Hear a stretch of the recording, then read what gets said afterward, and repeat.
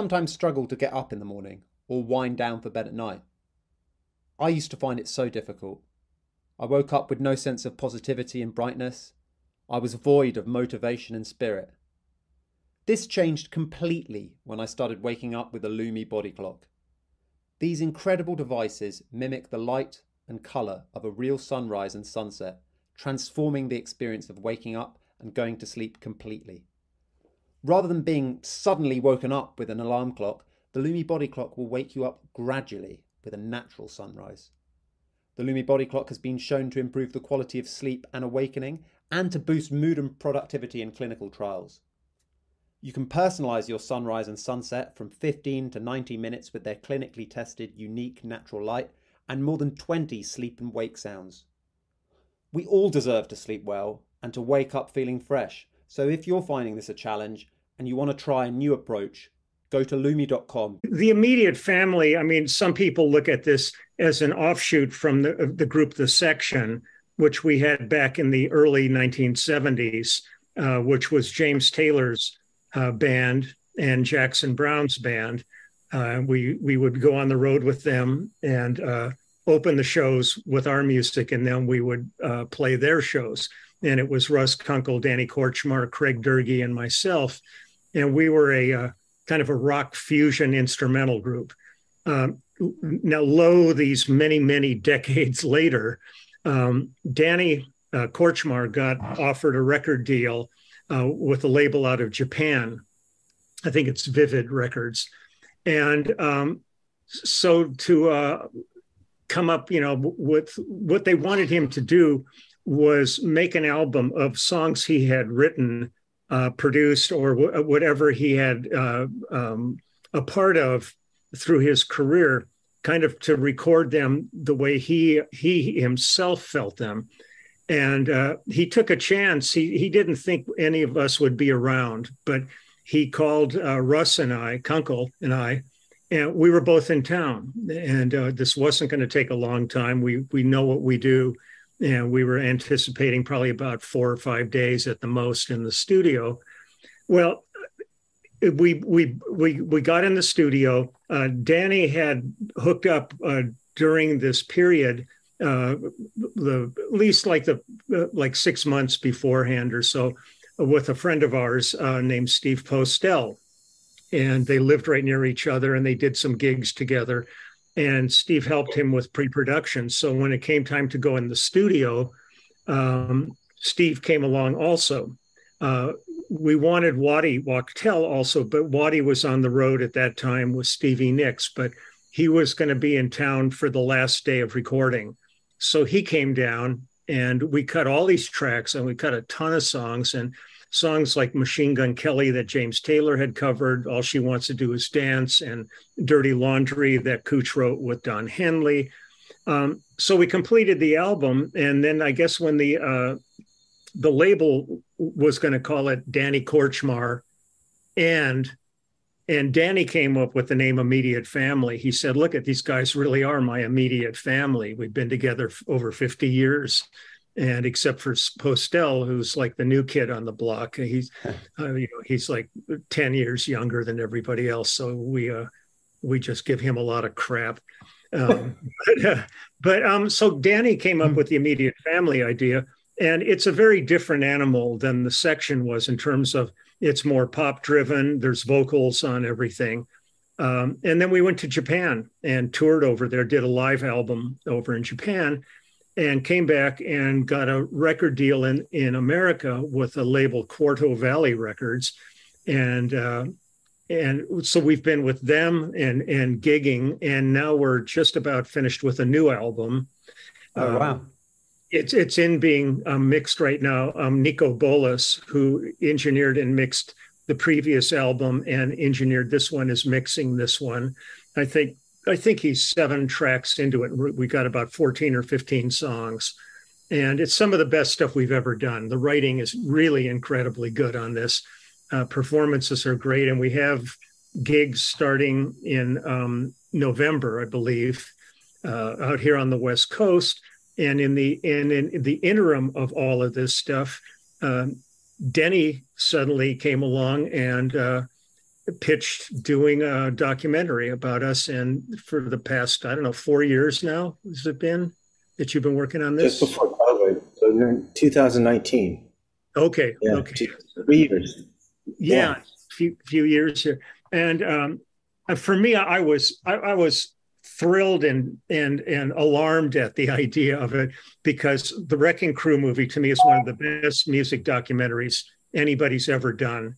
And I loved I knew most everybody in the Wrecking Crew and worked with most of them. So it was thrilling. But the idea from my standpoint is I'm used to always being asked, can we do an interview with you about so-and-so? I've never been the center of attention, which all of a sudden the group is finding itself as the artist rather than the side person that's going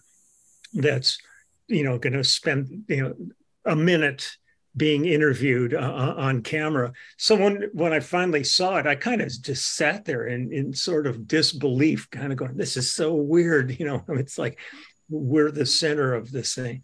But Denny's done an unbelievably fabulous job on this. He's an incredible. I mean, he paid me for all this bullshit I'm telling you right now. Just for the listeners, ask first of all about the Wrecking Crew and the reception that it had. Was that what kind of gave you the impetus to start this? And were you still wrapping up the Wrecking Crew project when you had this idea? No, Wrecking Crew, I started in 96, and then it really went all the way to 2015 when it was found distribution, and Magnolia picked it up then. So I had been done with the Wrecking Crew, but there was a lot of post-traumatic stress from Wrecking Crew because it took so long to get it made, because I started when my father was passing away in 96, 97. So I never got it really finished for the festivals until 2008. And then no one wanted to help us because the music was going to cost so much. So it wasn't until 2014 that I pay everybody off that we were able to find someone to pick up the documentary, Wrecking Crew. So my concern was, I don't ever want to do another music doc again unless it's literally a harmonica player and he's a soloist. That's it. And he's written his own stuff. Because I was frightened. Not frightened, but you know what I mean? It's exhausting to deal with music. And the other thing is, there's a lot of great stories out there. An amazing group of stories. Every town has somebody. Every city, there's always something there. But you got to find a hook, in a lot of ways. And then this came up. These producers came to me and said, "Would you be interested in doing this?" I jumped at it, and luckily the guys, Leland, and I only knew Leland really. I didn't know the other guys. I mean, I knew of them, they're all legends, but it was like Leland was always there for the Wrecking Crew. So in a sense that was my only knowledge or personal knowledge or knowing these guys. But it made total sense to jump to this because in the end of the Wrecking Crew, and I don't know if you remember this, Leland, Lou Adler, my question to Lou was, what made the change? Was it when you start doing Tapestry, he goes, it wasn't a conscious decision for him to use other musicians at that point. When Carole King did Tapestry, he goes, Carole brought in her own people. She brought in, James Taylor and Danny Kochmar, those were her friends. So it seemed like the perfect segue from Wrecking Crew into the next era, and it was a perfect layoff, really. And the idea of the fact that they were called the immediate family was the hook for me because, at the beginning of Wrecking Crew, I said the words were, "This is the story of my father and his extended family, the Wrecking Crew." So it's kind of weird when you think about it because it's not a conscious decision. It was almost like, here it is, let's lay it up for you, Denny, take it.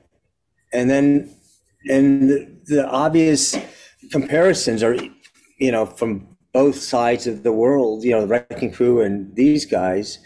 The differences are really the things. My dad and those guys went did 3-hour sessions. They were boom, boom, boom, boom. You know, you had 3 hours to knock off 3 or 4 songs, and you could do 3 or 4 of those dates a day. And they never really spent time on things as much. And then these guys came in, and, you know, and I'll let Leland take it from there. And then Leland went on the road, and these guys went on the road to support the things they recorded. Wrecking Crew never did that. So it was kind of a nice, you know, it was a good comparison, as well as, you know, you could see the differences. Yeah, absolutely. It's such a amazing story in the sense that it wasn't something that you sought out, but it is the perfect like sequel in a way to the Wrecking Crew movie. And I mean, arguably, you've covered essentially the 2 most important groups of musicians. Well, the most important groups of musicians from the 60s and then the 70s. And what Leland was touching upon earlier about suddenly being the artist as opposed to the sideman. Is that something that you're enjoying and the guys in the band are enjoying? Or is that something that you're finding a bit of a drag? Oh, it'll never be a drag. It would never be a drag. It's just unique at this point. It's something that we've never really, I mean, I get stopped on because I've committed to an image that Yeah. is recognizable. I can't go to the supermarket without somebody stopping and asking, you look just like Lee Sklar, kind of thing. It's never bothered me. I really enjoy, you know, talking to people and stuff, and always having been a sideman, it's always been very benign, where like if I was Phil Collins and somebody saw me, they would be crapping their pants. But they come up to me and they go, God, I saw you with Phil Collins, man. You guys played. I love it. It's a really easy relationship that I have. So suddenly to find yourself more the center of attention, because I've always been a peripheral person, and you know, I've always been floating on the outside of all of this stuff. So it's interesting. I think the thing I'm most curious about is going to be this coming Friday.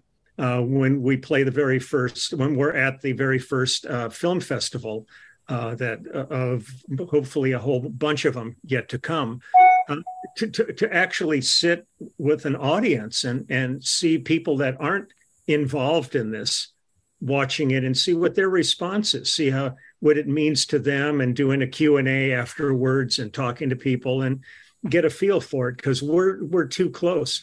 But one of the things I remember Denny and I talked about way early on in this is when, you know, there was the whole thing with the Wrecking Crew that they really were studio musicians, and they cranked out day after day as many sessions as they wanted to fit into their schedule they would be hired for.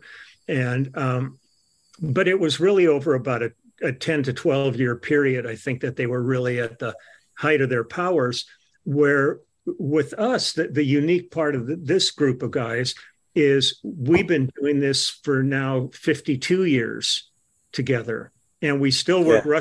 Russ Kunkel and I just got off the road with Lyle Lovett. We just spent the whole summer out.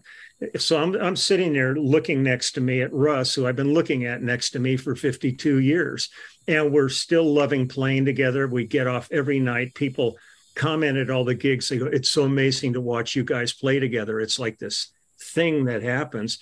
And it's the same with all of us. So it's a different kind of thing. This has been a really long-term relationship. And for the fact that we are like just finishing a new album. I mean, we're not like a nostalgia group who had hits in the 80s and we're going out on the road doing our songs from the 80s. I mean, we're going out with all new material that people haven't heard before. So it's still a real viable, exciting project to be involved with. And it amazes me. It really kind of blows my mind that we've had this longevity. I mean, when you look at groups like the Stones and these groups like that, there's just a few out there that really have held on to it, even though with us, we're actually the same guys intact. It's not like any members have changed. All we did was add Steve Postel to the mix. But Waddy joined up with us in the mid 70s, and we've all been, working as a family in different, like Russ and I go out. I'll go out and do sessions with Waddy or with Cooch, And then there's times where they want to have the entire group on a project. And like we just did Susanna Hoff's album from the Bangles, and we were all cool on that. So there's, I mean, there's a vibrance to this group of people.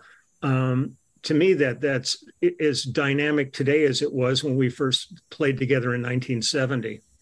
Yeah, absolutely. Yeah, that's a huge difference between, when I was interviewing my dad and those guys, they were in their 60s or whatever, 70s, they weren't playing.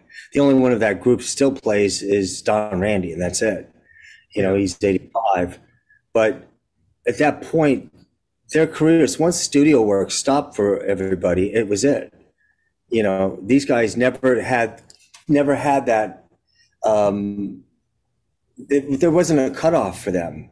They were continuing to do studio work, but also they were continuing to do road stuff, or live stuff. So that's a huge difference in their careers, and so that's what's so great about it. The fact that and they're not even. It's not like you said. It's not a nostalgia band, and what's amazing is you're watching 4 or 5 of the great musicians, some of the greatest musicians. And I hate to say at this age because it doesn't matter. You're 75, 74. It doesn't matter. You're still kicking its ass as if you guys were 24. So it's the same guys. It's just, they're just a little grayer and some bolder. A lot grayer. and a lot bolder for us. Denny, with the movie, yeah. Was it a challenge, or how did you strike the balance between discussing kind of the the huge amount of credits? I mean, is Leland, I think, the most, or I've heard stats, sort of the most credited bass player in the history of popular music or something like that. And everybody in the band has played on so many incredible records. How difficult was it to strike the balance between covering all of that side of things and then actually focusing on what's arguably more exciting in that they're now making albums under the name The Immediate Family and this new story? Oh, that's a good question. Here's the thing is you got to hook the audience. It's easy to hook an audience with just the hits. Every one of them has huge hits. They all, there's a lot of them, but it comes down to the story. It's not a jukebox, you could play all the time, but if you don't have something in between the real story and the heart, it's just a jukebox, documentary. And, and I don't want to do that. I want to know I want to know what makes them tick. I want to know their beginnings, why, you know what I'm saying? In Immediate Family, it's not also, we're not doing look, they're putting a band together. It's not that kind of a doc. It just happens to be their band, as friends now. So it was more following their careers, following how it works. And in the interviews with Carol, I'm telling you, it was the easiest doc I've ever worked on in terms of trying to get talent to talk about them. I mean, within the first day we met with these guys, and they said yes, and then they said, okay, the next day someone said, okay, well, Carol King said she'll do the interview in 3 weeks. It was like, oh my God, I didn't even have the story down. I didn't know where I was going with it. I was winging it when I was meeting with them, throwing them bullshit, and they went with it. But, then still sucking you in. And then it was like Linda Ronstadt, James Taylor, Jackson Brown, Phil Collins, Lou Adler. I mean, this was all within like 2 months. We had everybody in the can before we started in August or September 2019. Everything was in the can of the artist almost before COVID hit, thank God. Because we would never have been able to get Linda Ronstadt, and it would have been very difficult. I went and got Don Henley, I got David Crosby, later, and Neil Young. So these folks came in later, and then we got these guys and it was, once COVID hit, then it was like, we got to slow down, but let's keep going. And then we started interviewing the 5 guys, and that's how it went down. But it was the easiest thing in terms of the talent that wanted to talk about them could not stop.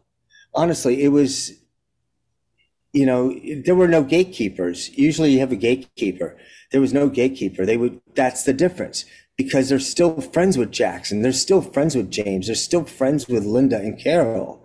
Do you mean that friendship never went away either? My father never, he wasn't hanging out with Brian Wilson, or Frank, or any of those people. That wasn't the way it went. These guys were friends with them. Yeah. So that actually leads me to definitely a question that the younger, like aspiring session players or musicians, or whatever you want to call them, listening to this, they always ask. So they'd definitely be good to put this to Leland. Bearing in mind how easy it was for Denny to get those interviews. To what extent do you attribute your success in being able to work with all these amazing artists down to all of your musicianship? How important is also the sort of, being very pleasant, being a good hang and all of that, versus the musicianship, which has obviously been there all along? I think it's incredibly important to be not in a phony or kind of creepy way of being somebody they want to hang out with, but we all really had a mutual respect for each other between the band and the artists we were working with. Everybody is very, very engaged. It isn't a separation of church and state kind of a thing. It's we all got along great as friends. And I think that was one of the things I've always looked at my career. A certain chunk of it was an opportunity came to me back in like 1970 that I had whatever they were looking for. I had the ability to do it. So that happened. But also just the fact that, like, when we're in the studio, we become more engaged than just hired help. Always go and listen to playbacks, throw out suggestions, make suggestions on something, even if it's to the point of saying to the artist, are you sure about the key? This might sound better. You want to just try it, maybe down a half step, because it sounds like, we're more engaged than playing your part, and then decisions are made in the control room, and you're just sitting on your phone or doing whatever. The relationship we've had, and this is with for me almost every artist I've ever worked with. It's not just the Phil Collinses and James Taylors. I've worked on thousands of records with people nobody's ever heard of or may ever hear of. But to me, I have two options when the phone rings. I can say yes or no. And if I say yes, it comes with obligations. And the obligations are ones I create for myself about being engaged, being on time. There's a multitude of things that I consider make this a profession. And a lot of guys are real lax about it. They just kind of act like they don't care, or like, oh, my playing's good enough, that'll get me by. And at times they don't get a call back because the person just didn't get the vibe from them like they really cared about their project.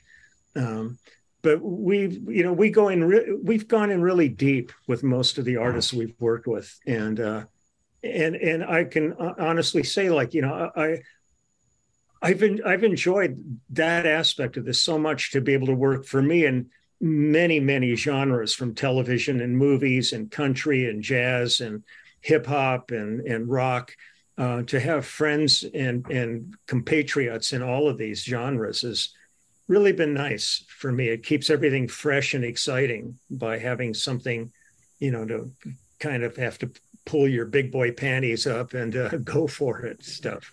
So, but it's a hard gig. I mean, everybody always kind of looks at it and goes, "Oh, it's going to be so much fun." It is fun, but it is hard. You got to be on your game all the time. And there are times you walk in and somebody plays you their music and it sucks. It's just horrible. But you do it the best you possibly can and do all you can to try to make it better. knowing that probably nobody's ever going to hear this. There's a lot of projects that become vanity projects and somebody's paid for it and stuff. But, you want to Here's a question. Did you ever have something that was, oh God, I can't believe this is so bad, and then it became a hit? You don't have to name it. Yeah, no,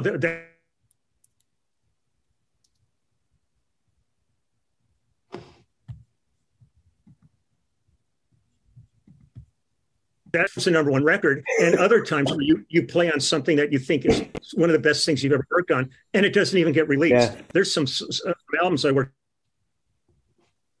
They may have had a change of hierarchy at the label. And what happens when that goes down is generally the new people who are coming in, they want to get rid of everything previous to that and only want their stuff to be. So some of these great projects that were right on the edge of being finished get canned. And you just sit there. I went through this with Mac Davis. Mac, I loved Mac Davis, and we did an album with Jack Nietzsche producing him. And when we did this album, it was kind of like somewhere. If you ever heard the last album that Johnny Cash did, which was really dark and it was almost like Nine Inch Nails kind of a vibe to this thing. And when we did this album, we did like there's a classic old song Maybelline. But we did it really slow and dark.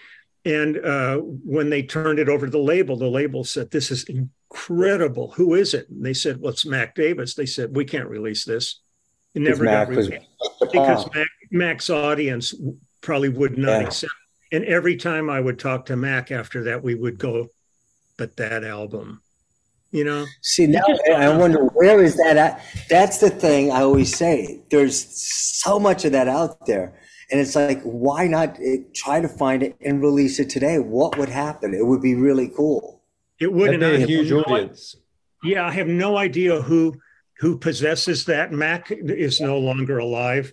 So I have no idea what it is. But, there were times like I remember recording It's Raining Men with the Weather Girls. But when we cut that originally, the song was written by Paul Jabara and Paul from Paul. How can I be blanking here from? Jesus, my brain is a keyboard player. It is. It's like Billy Preston.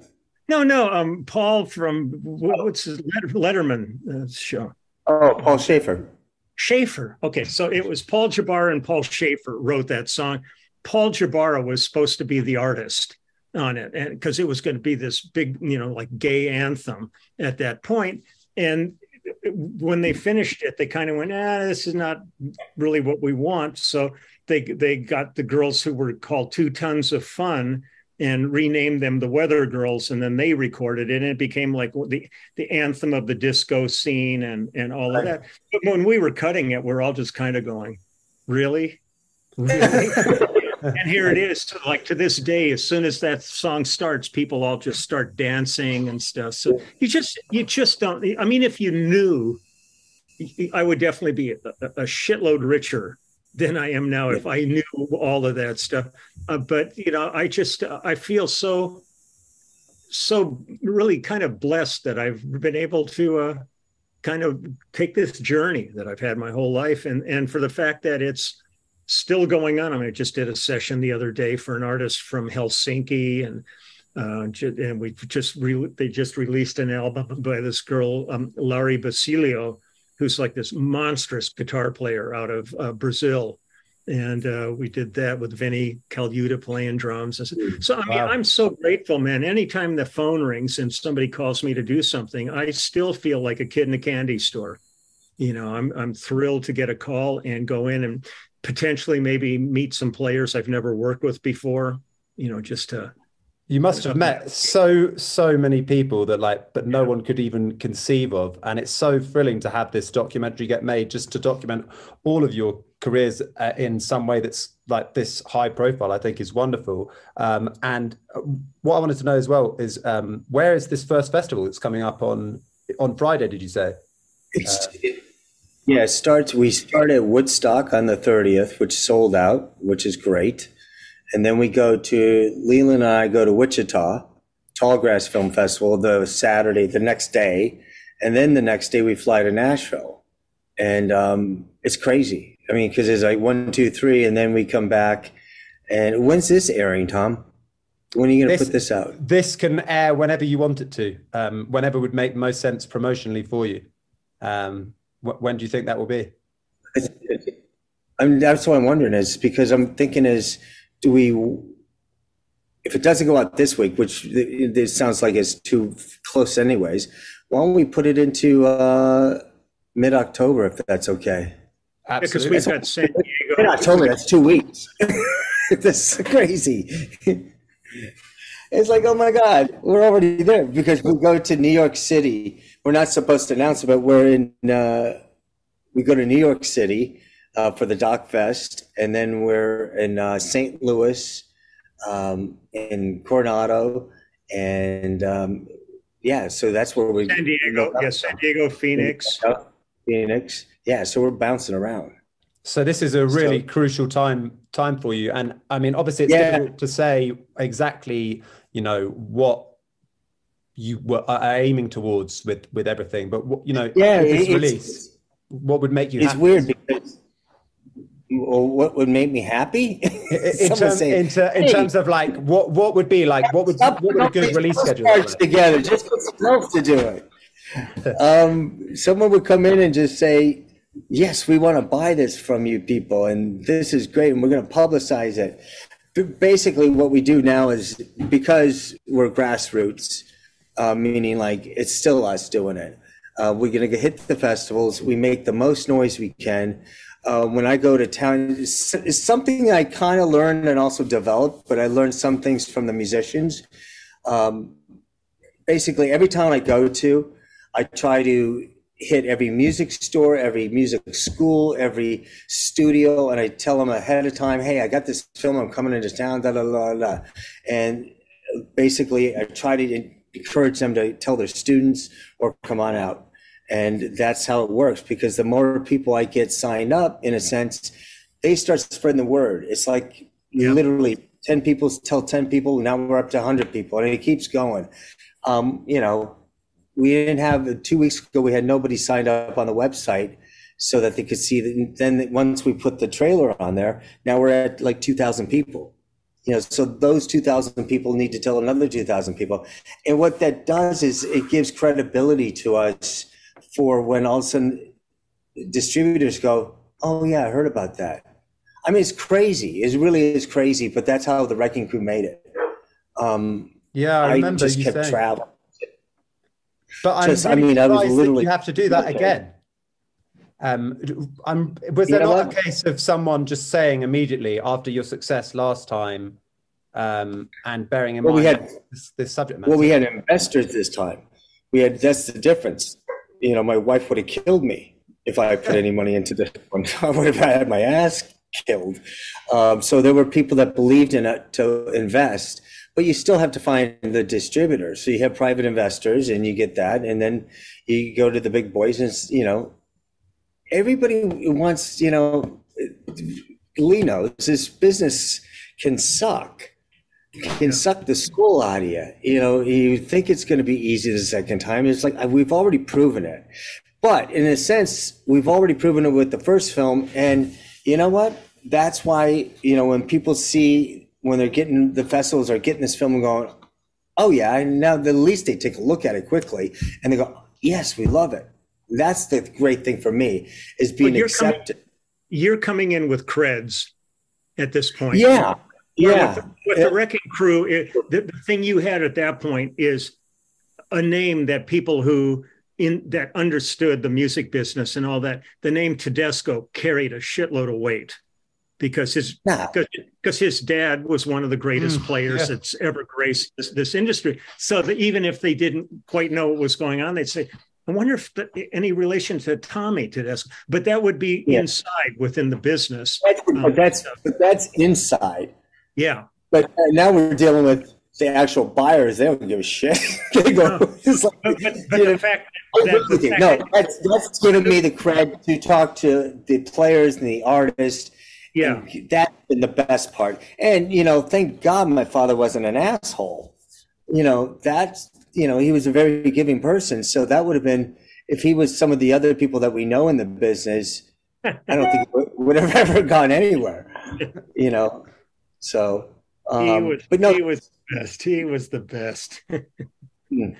I love Tommy. I think that, I would love to think that the people would, give a shit, like in the sense of the minute they hear the name, any of the musicians involved in the Immediate Family movie, with the music they've been involved with, and the Wrecking Crew movie. But as you say, I guess it is, it is for people who know their stuff. But also they do. They know it, but they don't know that they know it. That's the crazy thing about it. Until they see the films and they see this, but it's really, it's always a business. So we need to make sure, and I say this, all of us, and your listeners and viewers, it's like, hey, you need to look at that trailer and go, oh yeah, or share it on Instagram or share it on this, because that's how we get it out there. And, because these podcasts are huge for everybody. The importance of a podcast, we didn't have that. I didn't have that in 2015. But I knew when I went into a town, it would be 2008, 2010, or whatever it was, I would find the local AM station, where there was talk radio, because I knew talk radio can hit thousands of people very quickly. Do you know what I mean? And it gets your message across, so that was the way and so podcasts now are just, are saving grace for these films. I know that the listenership, or a large proportion of this listenership, are going to be absolutely thrilled about this movie, because it's basically all the music that everybody's spent their time listening to. That is the greatest thing for me was, I was, second guess, always second guess yourself. Can I pull off a second film? But I could only pull it off as if these guys were willing to go there, and they didn't hold back. They were giving. They were very giving. Because sometimes you ask questions that might be a little hard to talk about, or things that come up, but they were amazingly. There's no holding back at this point. They just give it to you, and that's what's so much fun. Well, I can't wait to see this movie. And also, I just think it's so brilliant to document the musicians who've played on all these records who don't, in my view, get enough credit. And one of the things that I wanted to make sure that I asked Leland about, because there's somebody who is a dear friend of mine and my girlfriend's, who's another of the great session players, Nigel Olson, who Leland played on some of Nigel's solo records in the 70s. And I think you recorded a great one of your YouTube episodes about this album, but I just wanted to ask you directly, do you have fond memories of those sessions? And what an all-star cast was involved in making those records. Absolutely. And plus Nigel and I got to do, like we did Atlantic Crossing with Rod Stewart. We played on tracks together on that. When Elton hit town, it was like a hurricane came into town with Dee Murray and Nigel and Elton just kind of changed the music scene. And so the minute I got a chance to work with Nigel, and then later on with that group of people, I loved it. I loved, Nigel. And plus I grew up a car guy, and Nigel was like a Ferrari guy. He used to race Ferraris but Nigel has such a unique sound to himself. His approach to playing and stuff was always just great. He's the first guy I saw that wore gloves when he played and stuff. But just, man, a delightful man to be around. And it thrills me to see him still out there, with Elton. That's one of those incredible relationships that's gone on for decade after decade, a couple breaks here and there, but for the most part. But yeah, Nigel's great. And I really, like with my YouTube channel, really try to pay respects and honor all the players I've worked with over the years. I mean, artists are one thing, but you've got this whole wealth of musicians behind them whose names aren't on the marquees in front of the venue and people are not aware of. And it's really fun for me to, turn people on to all these people. And that's the weird part of again, with the movie is it'd be one thing if Denny did a documentary and it was a documentary about Phil Collins. Well, you got to give an audience right there that are Phil fanatics who would go see anything at that point if Phil's name was on it. But basically, we're going into something where so many have no idea who we are.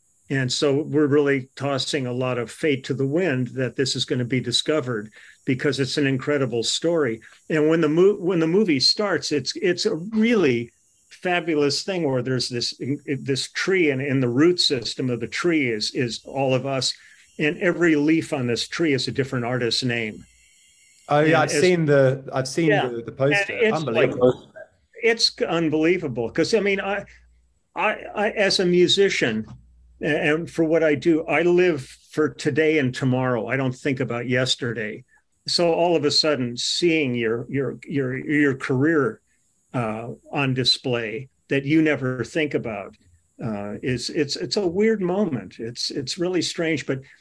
When I look at like the Wrecking Crew, to me, that movie should be required. Every music department in every school in the world should have that along with the other ones, Standing in the Shadows, anything that's paid homage to the kind of unsung heroes of the music business. It's such a valuable story for aspiring musicians because not everybody's going to be the artist.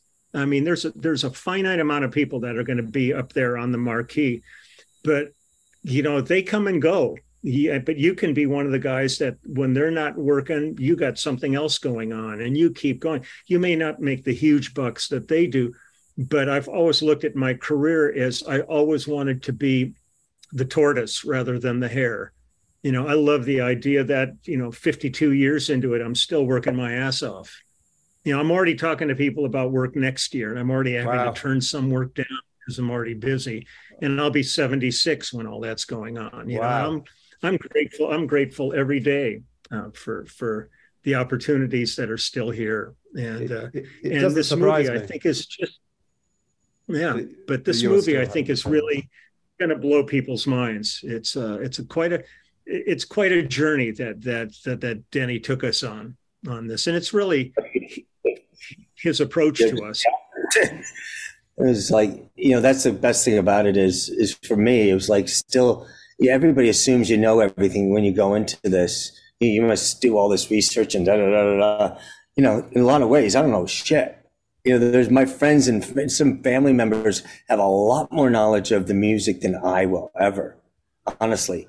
And it's like, for me, it's like, I want to learn as much as the viewer because I get off on it. That's where I'm enjoying it. It's like, I don't know the answer sometimes to a question. Most of the time I don't. The first screening I saw when it was still, I still haven't seen a finished screening, but the first one, things you remember were what Jackson said? I didn't. Jackson Brown was there and Jackson goes, I've known these guys for 50 years. I didn't know this stuff about them. Wow. And I'm sure you've found things too, right? Yeah, absolutely. Every time I talk to anybody in this business, I'm always finding new things that I never knew, no matter how much time we've spent together. Somebody will just drop one sentence and you go, what? Really? No matter how much you think you know somebody, there's always going to be those moments that come along that just kind of catch you off guard and you go, wow. And I think, that's, to me, it's a voyage of discovery.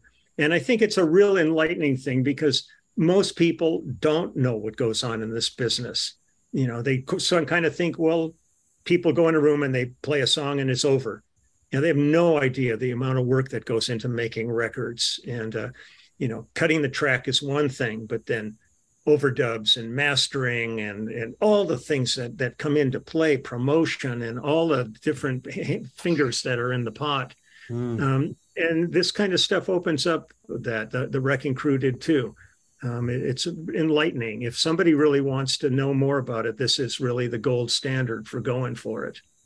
Yeah, and well, all of the names, all of your names, all of the names of the musicians in the Wrecking Crew, but particularly when I've been talking about doing this podcast episode to any musicians out there, especially younger musicians, and I say who's coming on the podcast, people actually act like it's Phil Collins or whoever, Don Henley coming on the podcast. People have a real respect for session players among musicians. I think it's just going to be a case of also getting just the regular punters, but there's already going to be such a huge audience for this movie. And when it comes to promoting it, Denny, like the previous podcast that we did on the Wrecking Crew, it's unbelievable, your story from the first movie.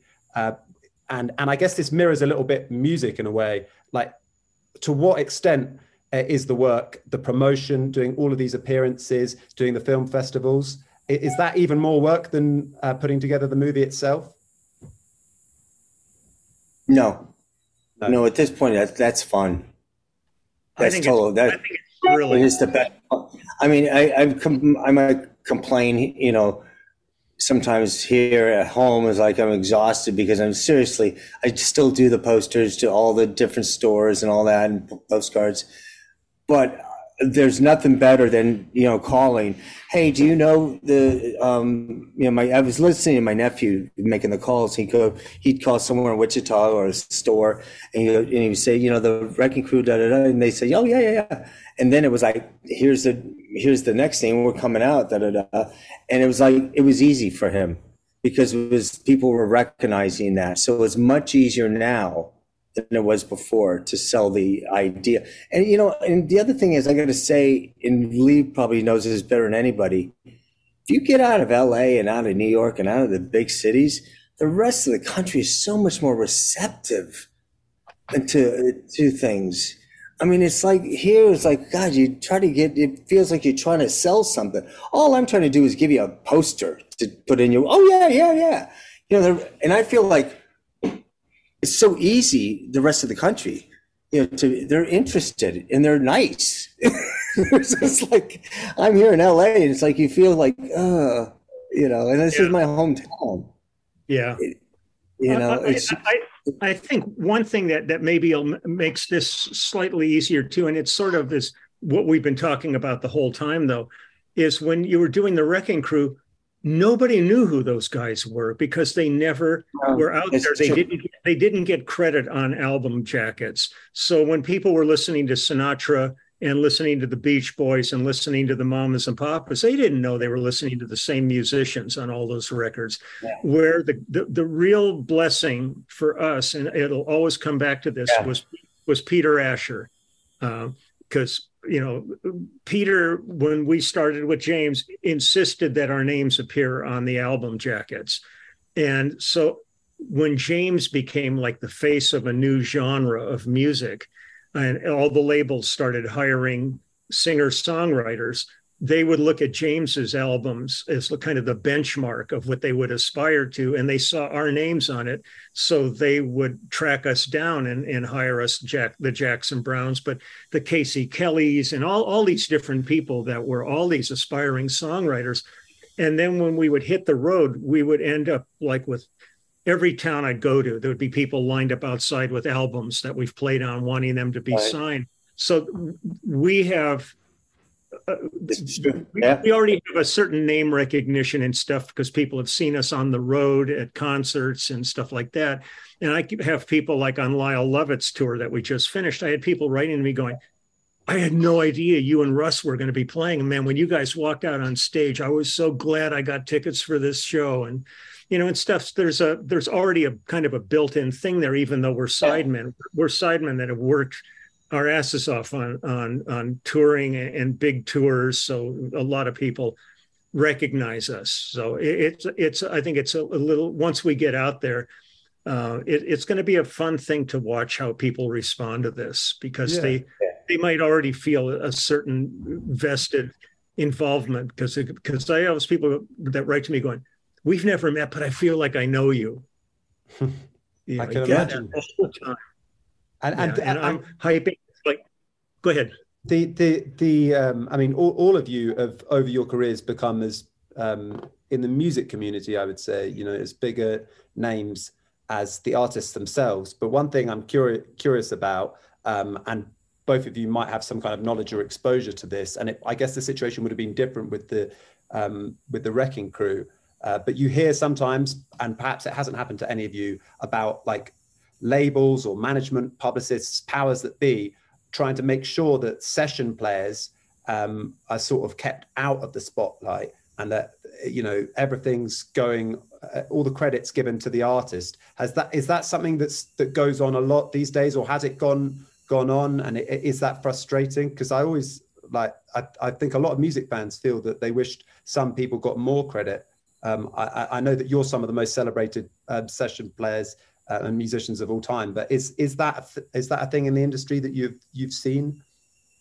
Yeah, I don't think it's one of these things where they say don't give them any credit. They just don't give a shit about the players. Yeah.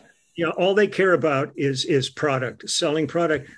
Where I've worked on tons and tons of records where the artist was never at the sessions, we've never met them or anything like that. We go in and we do our job to the best of our ability, and it goes on. And for the most part, the label really could care less about who played on their record. They just want to see the thing sell. And if they had an artist, you know, like anywhere from like a George Michael to a you name it, I doubt if there was one person at the label who really cared who played on it. They might be fans of your playing, but they're not going to use you to promote the album. They're just going to go out and push the artist. And you come to grips with that. I mean, I've worked on a lot of records where, you know, this is always a bone of contention amongst players, where I've worked on things where I came up with a bass line on a project that became the hook of the song, but I got no writer's credit for it. But if it hadn't been for that line, the song wouldn't have turned out the way it did and been the hit it is. But if you really start making a big scene about it, they may never call again, and I really want to work. So it's a funny place to be in with this. It is a weird thing, because it's also like, what are you going to do? It's like a doctor holding back.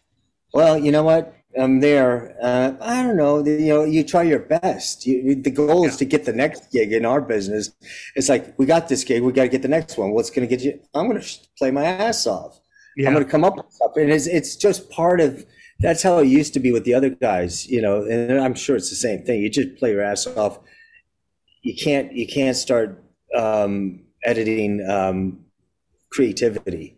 Yeah, if you go in with the attitude that I'm not going to give it my all because, you know, I don't want to be used, then it's over. Your gig's over, done. Yeah. You go in and you give it the best you can give it, and you may be giving away a lot more than just your bass part or your drums or something like that, but that's what it is, you know. So, but as far as the labels go, you know, I think, you know, there's, you know, like people from the label might show up at a session and they're all excited. They come in and they recognize the guys that are there. They'll see me, or they'll see Vinnie Colaiuta or Russ or Waddy, or, you know, any of the cats. And they think it's great. But the minute they walk out the door, they're not thinking about that anymore. They're just kind of walking out going, God, it sounds great. We got a hit record here, and done. The other thing is, you know, it's funny because where you're talking about Peter Asher and all those, when you guys started getting the credits on the albums, that was an extraordinary time. And that went on for so many years. Now we're back to singles again. They're releasing songs and singles, and they're not even album covers. There's nothing to read. You know, how do you know what I mean? It's like, unless I'm missing it, I don't know if it's on Spotify or somewhere else. Are there liner notes on these things on Apple? I don't know. Only Well, for the even big when fans who buy albums. It's Yeah, only I the mean- big fans, isn't it? The people who buy records see liner notes. People who buy vinyl see liner notes. But for 99%, people are just on Spotify listening to one song again and again because it's the same song in the same playlist for like 2 years now. Hits are and they're listening with earbuds, like through their phone or something. They're not having that unbelievable experience of sitting in front of great stereo equipment, big Macintosh power amps and big speakers, and getting that unbelievable visceral experience of listening to music. And so many of the projects we've worked on over the years were conceptual albums. I mean, they told stories from top to bottom. And one of my my personal mantra for this business is don't become an old fart. Because things have changed so much, and I love working. So I don't want to be like grandpa sitting there going, well, back in my day, this is how we did, but there are things that I miss, sitting there, being in a mastering situation and listening, creating the space between songs emotionally. How much space did you want when that first song ends and the second one begins? How did you want to end side A before you flipped the record over? And there was a whole journey that you took the listener on that was all very methodically worked out. And now, when people are going, they can change the order of a record. If they buy the whole record, they can, put it on random, only listen to a couple of tracks they like. It's a different world. And I would never begrudge it because people are still listening to music. But there's a lot of it that I think people are missing at this point. That was part of really the craft of making great records. Doesn't quite exist anymore. Or once in a while, there's still people that want to do boutique records. When I would go to the Capitol Records building and go hang out with Ron McMaster in the back, and he was remastering all this stuff because they started pressing vinyl again, and we were selling more vinyl than anything else. The pendulum's always swinging, and some things have come back. And it's hard if you got a new album to get it pressed in vinyl now because the backlog is so deep. On the immediate family wanted to do it, and I think they told us it would be 9 months before they could press vinyl on it because the backlog for vinyl is so huge now. Have you not pressed it on vinyl then? No, but we plan on it. We want to, but right now we're going to finish it and get it out there. But at some point we'll probably go ahead and do it. But it's just right now it's just we're not going to wait that long to release the album. So we're going to release it, whatever the most efficient way of getting it out. But we would love to do a vinyl release of everything we do, because that's our heart and soul, was always, living in vinyl. Yeah. People do miss out. Sounds like a great title. Listening to it, from listening to the full albums. And do you both listen to music now, like on Spotify, Apple Music, or do you listen on record, on vinyl or CDs, or recorded old school?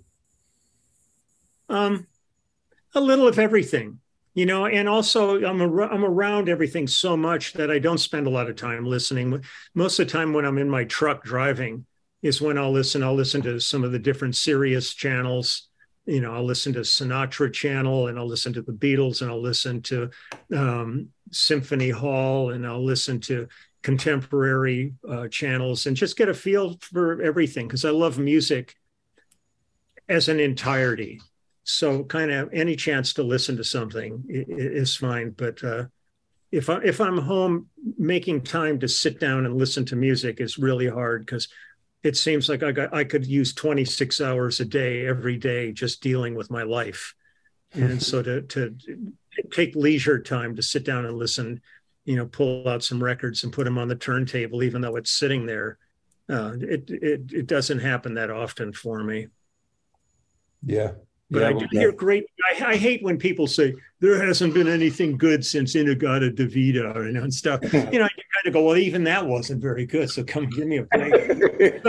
But it's one of these things I hate when people say, there isn't any good music anymore. I go, there's some great music being made. You may have to dig harder for it. In the same way, when I work with young artists, not even young. I mean, I work with a lot of young artists. It's interesting to go in the studio working with somebody who could be your grandchild. Yet the minute we start making music, we're all on the same plane with it. But it's a situation that I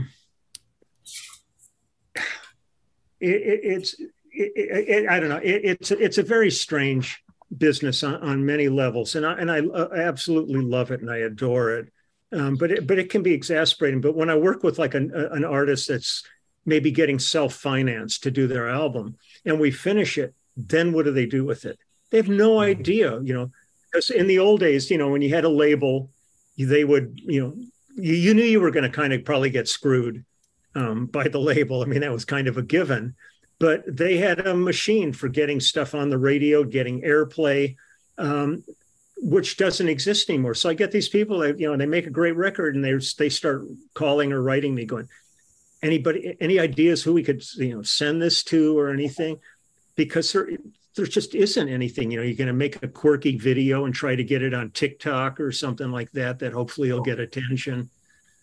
It's a difficult time for new artists, no matter how gifted they are. Yeah, the business is the problem. It's funny because what Lee was saying about the you used to hear that all the time at the Q&As after Wrecking Crew. They don't make music like they used to. And I disagree with him. Technically may be different, or it doesn't matter. I said, there is good music out there. The difference is when I was in 67, I'm only 6 years old and we only got a couple radio stations to listen to. And in those radio stations, the music that's recorded, if you go back 50 years, we're talking 17, there's nothing there. The only music from the big bands to the 50s, that was it. 20 years, maybe 30 years of music, of recorded music that you could listen to as a society. Nowadays, my kids, they have 60 plus, what is it? We're into 22, there's 80 years of music and they could have it 1,000 million different ways of hearing it and finding it. And that's the difference is there's, I don't want to say too much.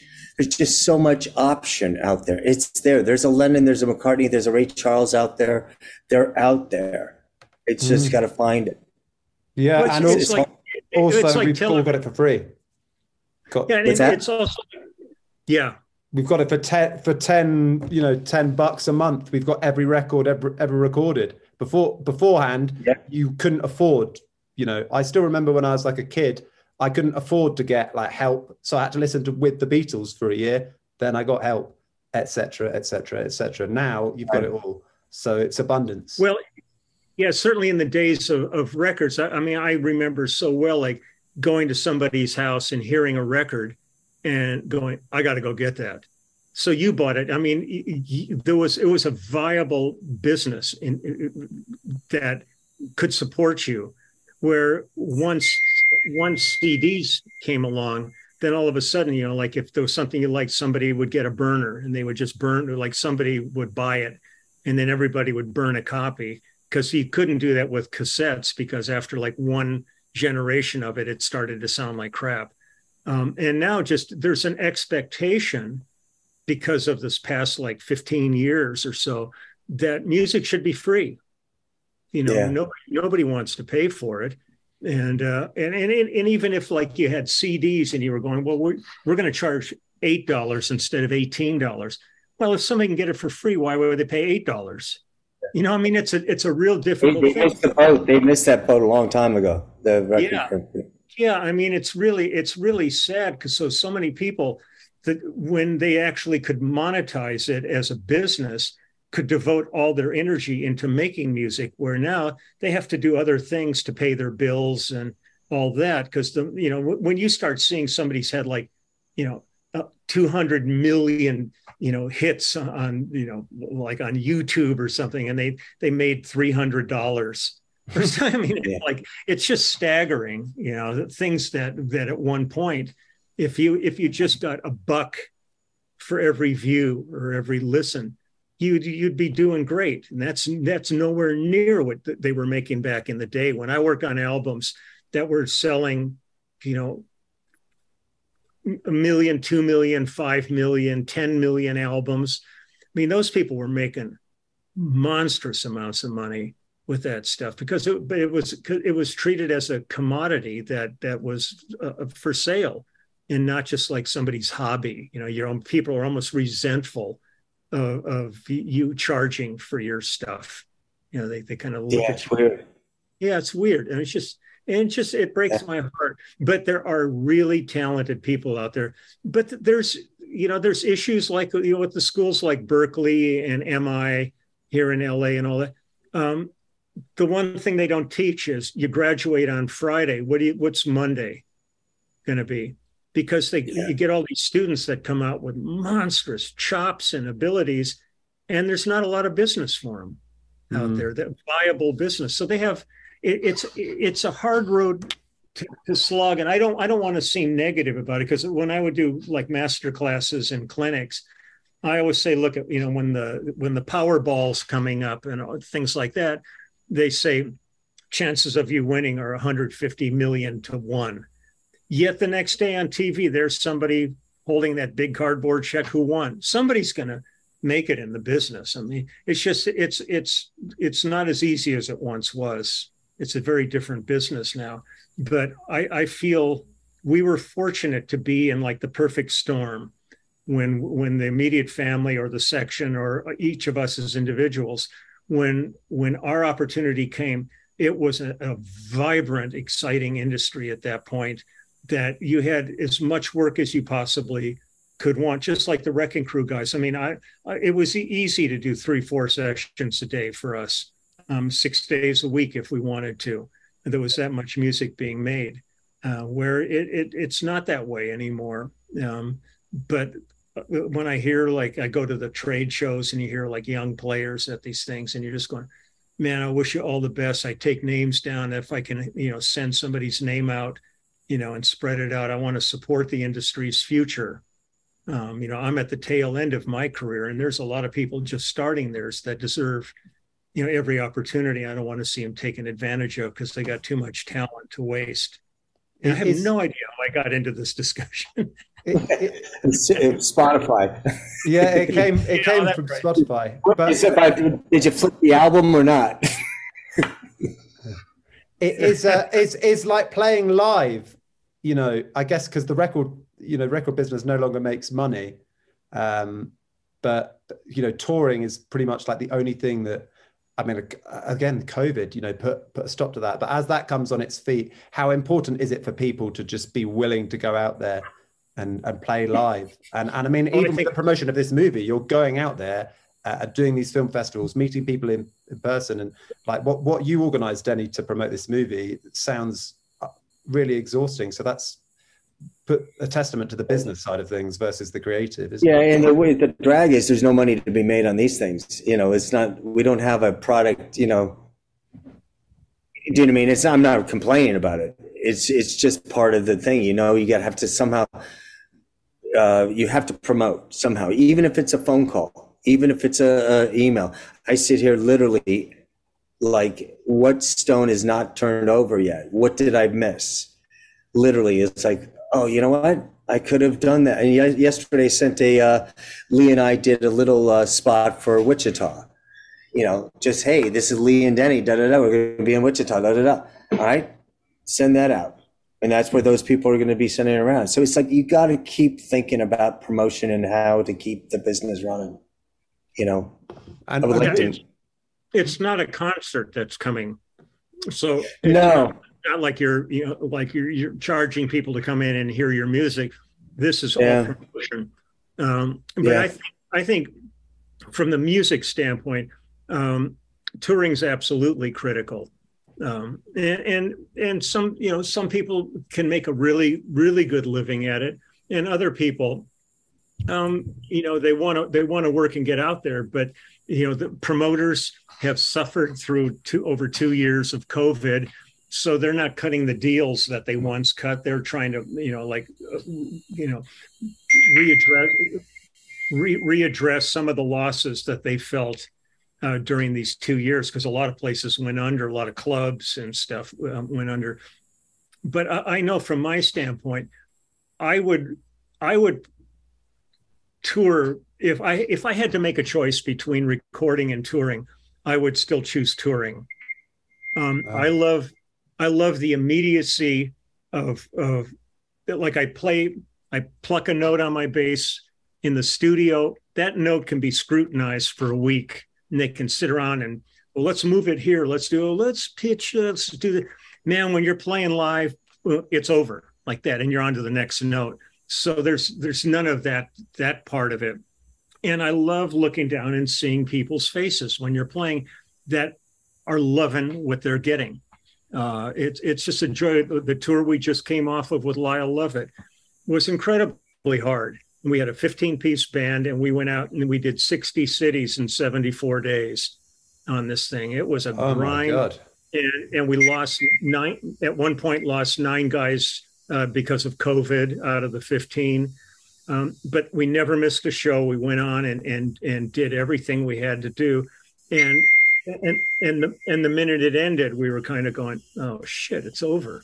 It's like it really is a joyous thing to play music live. To me, I'm fortunate that I never had to make the decision of one or the other. But I really do love. I was always a band guy that I loved playing clubs. That was a real big part of my upbringing. So, when the first time I walked into a studio was literally the first time I ever walked into a studio, yet I was going into the studio as one of the new A-list players, having I had only been in a studio once before in 1968. The band I was in, we ended up cutting some demos, and that was it. And the next thing I know, because of my relationship with James, as soon as he hit, we were off and running, kind of going, what the hell's going on? I mean, it was really an amazing experience to have your career developing at, you went from 0 to 100 in a second. There was no build up to it. It was like there. Do you remember how long Sweet Baby James is the first note, right? Is that the first one you don't know, or Mudslide? Mudslide was the first one, but that wasn't my first studio album. Yeah. With James though, what's your first? I think it was Mudslide. How long did you remember? How long it would have taken? How long did Peter take on those albums? Maybe a week or two. Wow. But then they would go back and deal with it. But a lot of that stuff we were doing right on the spot. I mean, James would sit down with his guitar and start playing, and there was no charts or anything like that. Yeah. So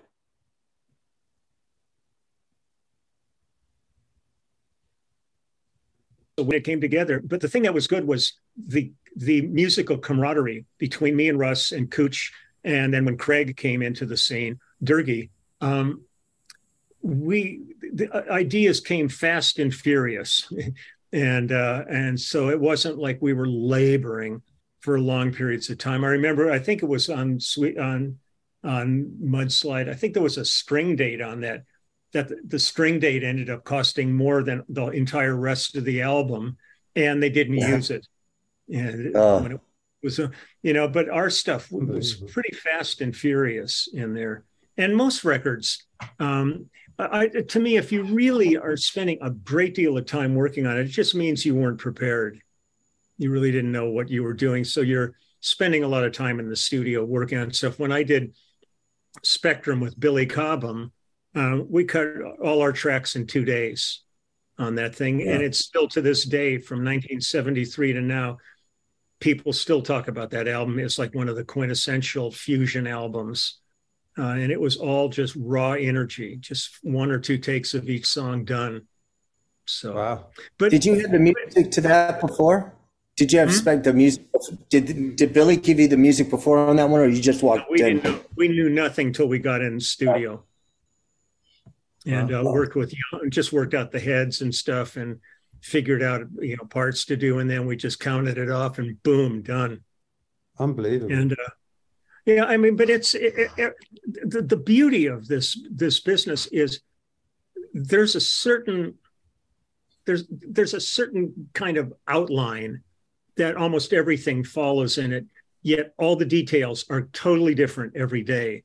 So you can't become lackadaisical or assume things are going to happen, because every time you walk in a different room, different players, it may be a similar kind of music that you've been doing, but something's going to be different. So you're always on your toes. It's not like working in a factory where you're dealing with the same part every day, and you could almost do it asleep. This is, the arts are so subjective that, every day is a new adventure. And I think that's the thing I find so fascinating. There's so many times where I have no idea what I'm showing up to. I just got a phone call and I'm in a studio and I have no idea what style the music is, what the songs are. Sometimes there's charts. A lot of times there's nothing. You got Nashville number charts. You got, completely written out charts. You've got to be so prepared where if they've got a chart in front of you, but they say, could you take it up a third? I think this was written too low, and you're trying to come up with parts and also transcribing in your head. I mean, there's so much that goes on that makes it terrifying and wonderful at the same time. Yeah, well, you've managed to navigate it in so many different genres. I bullshitted my way for 52 years. and so with this movie, what can people do, Denny, to spread the word? How can people kind of support it at this stage or watch it? Can we go to is it immediatefamily.com to find out about where the film's going to be shown? Actually, immediatefamilyfilm.com. Immediate Family Film. Make sure you put the film on the end, or you'll go to their website, which is not bad. Except no, it's not even yours. That's not even film. Yeah, and then and from there, basically, you see the outtakes. You see check out sign up, see the outtakes, share them on Instagram. Find us on Facebook. I know a lot of people don't do Facebook anymore, but some do, and we just keep spreading the word. The outtakes. I was just saying that I didn't think to tell you, Leland. Yesterday I was going through your interview, and it's funny because when you put it on a timeline, we did I think we did almost 2 hours of an interview, which is really long, for one setting, and it's so much fun to listen because you watch and you forget things that you said, and you go, okay, well that's already in the film. That's already in the film. Oh yeah, I love that line. Or I love that story. Like I just did something about you joining Toto, and the idea was basically the premise of what had happened, or my question, whatever the question was. Leland had to join Toto because Mike unfortunately had ALS, and the tour was falling apart, and he had to learn the book in basically a week. And that story was so amazing because it shows the professionalism of what you guys at this level can do, where they're ready to give up the whole tour for Toto unless they can find someone that can walk in and take Mike's place. And it was because it's never going to make it in our film, but you know what? I'm sharing it anyways. And that's the fun part about it. That's why I'm loving this is I'm going through interviews, parts that will never see the light of day unless I put it out there. And it's not because it's not right. It's just because you have to feed that, and you only have 90 minutes in a movie. You have to make some decisions. There are some people out there who would probably watch 10 hours or 20 hours or whatever of everything, because it's all, that's a fascinating story about Toto, for example, unbelievable. Yeah. In what you were with, I'm not going to quote Leland because he's right there, but I hate to do that. But it was pretty cool. And then, it's like the same thing happened with the Wrecking Crew, because I had so much time where I never stopped interviewing people. And someone said, my editor said, you got to stop interviewing people because I can't put everybody in. I said, but that's why God gave us DVDs. I said, because I have 6 hours of extra footage in that DVD, and it's not I just wanted everybody's story to get out. There's so much more knowledge that can touch someone or entertain someone. And that's what I'm doing now is like with these guys, Billy Bob Thornton talking about you and Russ, how you guys, work together and in calling each other. It's like I think it was you or Russ said about each other, it's like putting on a pair of old loafers. Yeah, Russ, I think, says that in the thing. We've always equated that playing together. It's like digging through the closet and finding those old comfortable loafers and putting them on, going, "Oh yeah, that's good." And you go, God, why didn't that make it in the film? It's like this is the hard part. Is now you're second guessing everything. So I should have put it in. Yeah, I sit around and I think about other people that we could have interviewed for, like guys like Paul Williams, who are such fascinating interviews.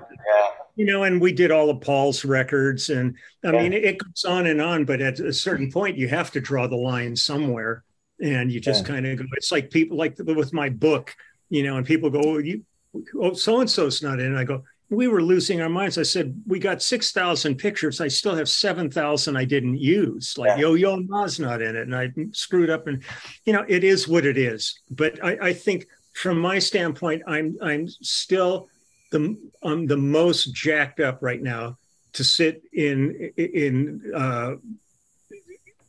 Woodstock and see an audience respond. See what vibe is going to come out of this. And I want to talk to people. I mean, we'll do a Q&A after, and then I'd like to, hang out and talk to people and just see, what's going on with this, because we're too close in our own way. So you really want to see. It is scary in a lot of ways there, Tom. Yeah. In a weird way, because usually we would have had a lot of screenings before we got into festivals. We would have, really worked it. And the only reason we didn't is because we were getting good feedback, but also COVID, last year you couldn't, in 6 months, you couldn't even have a group of people in a room. And so that's kind of like so in a sense, our first real screenings are festivals, which is very weird. I mean, that would never usually happen. I just think we just got, I don't want to say lucky, but we got in. I'm sure there's going to be things I'm going to go, oh, we should tweak that. And then, we'll see. Well, I think it's going to be a huge success, and I can't wait to see it. I can't remember the last time I was this excited to watch a documentary. And thank you so much for taking the time, both of you, to come on. I'm glad that the Wi-Fi settled down after that initial ordeal for you both. There's nothing worse than prepping something like this, and then as soon as it starts, shit goes wrong, and you're going, oh, really? Come on. It makes you crazy, but it was good. Thank you for the invite. This is great talking to you. No, thanks, guys. Real honor. And thank you both, for the music and for the amazing documentaries and movies. And, have a great time at Woodstock. And I'll be in touch, Denny. Whenever you want to time this, we can make it happen then. There's no regimented schedule. Yeah, give me a couple of days. That'd be great. I'll let you know. Sounds good. And, all right, guys. And when it wins the Oscar, maybe we'll come back here and talk about that. Sure. That would be awesome. Remember the little people. Oscar Mayer? Oscar, what are you talking about? The hot dog? The little Oscar. A little Oscar, a little hot dog. Okay.